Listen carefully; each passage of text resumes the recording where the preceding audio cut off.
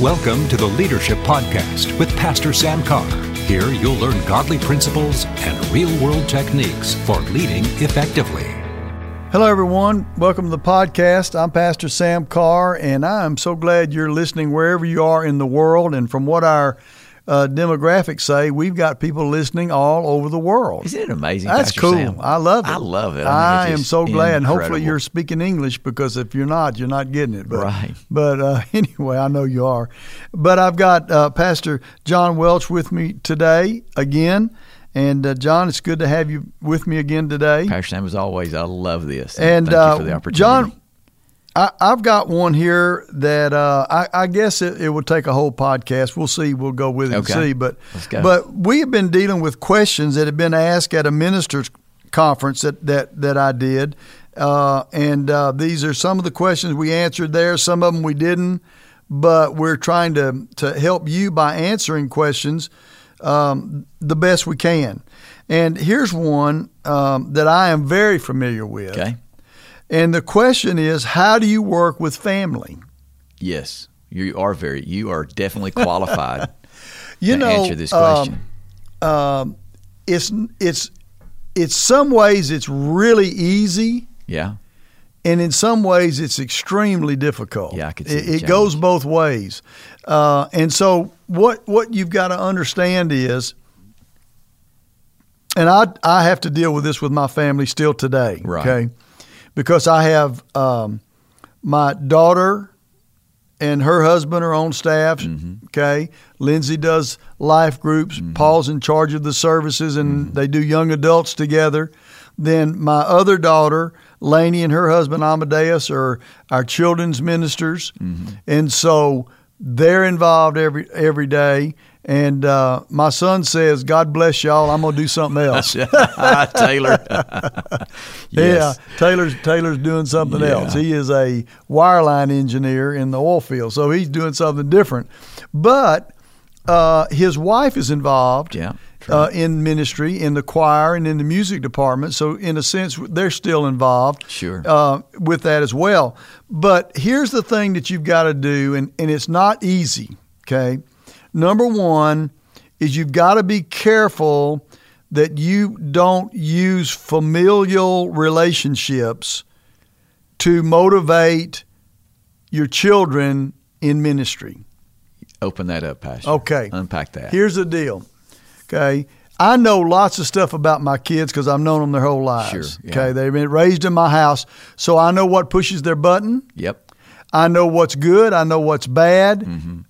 But that is my responsibility as a father to father them in that, Right. not as a pastor and a leader to use that to manipulate them That's so to good. do a better job. That is so good. Okay. Yeah. And oh my Lord, I have watched ministries literally destroy their family life because there was no separation. Wow. My kids will tell you, when we're at our house, don't talk to me about ministry. I get it. Okay? Don't talk to me about. I don't want to hear it. Yeah. You know. And now that you're back and you're involved in leading the staff, I just tell them, talk to John. That's a great out, man. I love that. Just I love talk it to too. Pastor John. Yeah. But here's the thing. Okay. Number one, you have to be able to separate that. You've got to understand and know there has to be that separation. Yes. All right. Now, not only do you have to know there's a separation there, but you have to know that your correction to them has to be as a leader, not as a father to children. Wow. Yeah.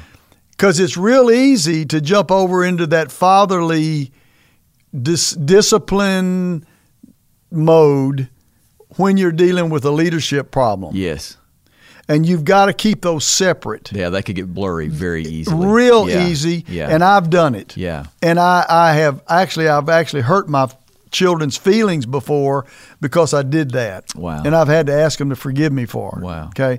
You've got to be careful. Yeah. That you separate those out and you draw some boundaries. Have to have those. Now, let me tell you the hardest part of drawing a boundary for me is I have to draw a boundary with my wife as well because she works Yes.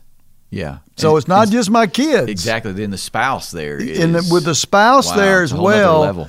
It's a whole different level. And so now we do talk about ministry things because we're one. Right. Okay. So it's a little bit different. But when it comes to making a change or making a leadership decision, I have to tell her, this is what we're doing because this is what the Lord is saying. Excellent. Okay. Now, here's the thing you've got to do. You've got to have a wife who respects your leadership and your authority.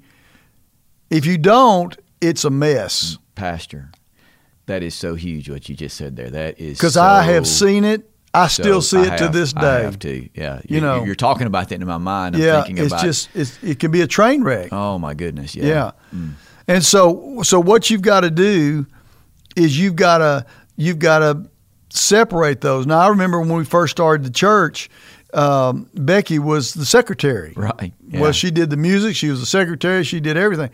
And we had a little office, and it was the back of a house, and It was just a couple of rooms. I mean, it wasn't a stone. I mean, you could throw a paper wad and hit anybody, that was there. Just three of us working at the time. And so the phone would ring, and Becky would say, there's somebody on the phone. And I'd say, use the intercom. She said, I don't need the intercom. You're sitting right next to me. Oh, I've heard that story so many times. I laugh every single time. So what I was trying to do was establish a different level of communication. It didn't work. It didn't work. But you tried, Pastor Sam. But here's the thing.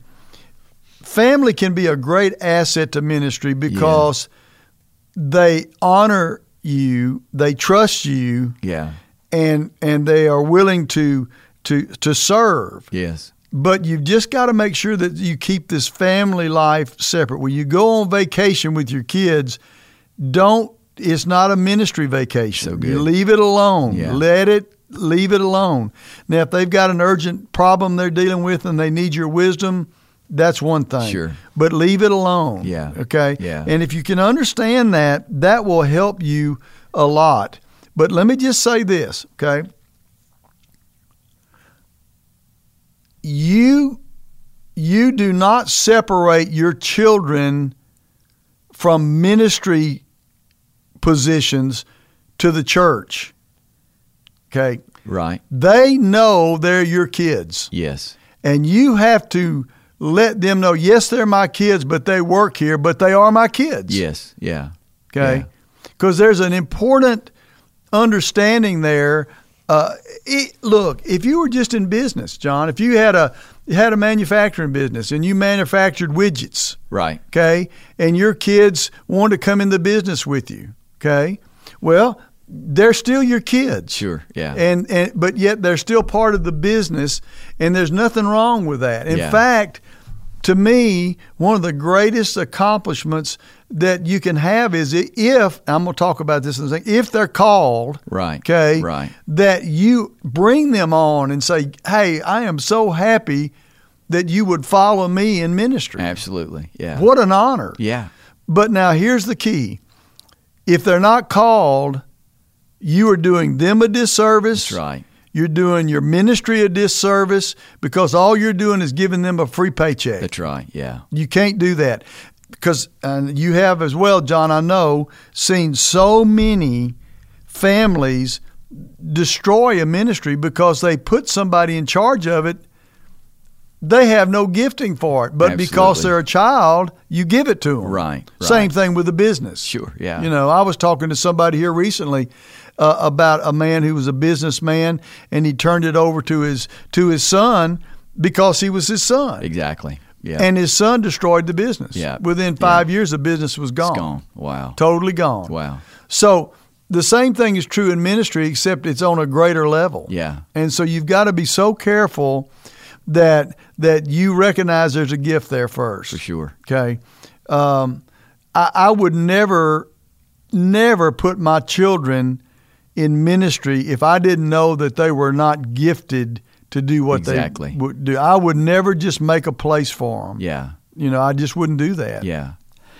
On the flip side of that, Pastor, it does affect ministry or business, whichever arena that you may be in, but I think, which is detrimental. That's a big deal. But at the end of the day, I think the biggest deal is that it affects and can destroy family. Yeah. Oh, absolutely. Which is the most important. It literally will. And because that affects, generations to come. And listen, I know a particular ministry, big ministry, okay, that they said, no, my son is going to do this. Well, the son had been in all kinds of trouble and all kinds of difficulties, and everybody knew it. Right. And now they're putting him in that place. Now that's discrediting the leader who put him in place, because everybody knows, well, what are you doing here? This, bad decision. Yeah, this is not right, so it causes a question about leadership. Sure. There, but it also will literally erode. It's a good way to say that. The confidence of the whole ministry. Yeah. Okay. Yeah. And so it's very dangerous. Yeah, it is. You've got to know there's a call there on their lives. Absolutely. Yeah. I'll never forget my son, Taylor. He was, oh my goodness, he was young. We were flying. Actually, we were going to Australia. I took him to Australia with me, and on that trip, I think he was 12, if I'm not mistaken. I can't remember now. Somewhere he said, "Dad, would you be disappointed if I didn't go in the ministry?" Wow. And I said, "Son, I would be disappointed if you did because you thought you had to." Wow. I said, "I am going to be happy at whatever you want to do in life. Wow. I'll support you. No," I said, "there is no pressure on you whatsoever to be in ministry." Wow, so wise. Yeah. And so I think that helped him and relieved him a lot, you know.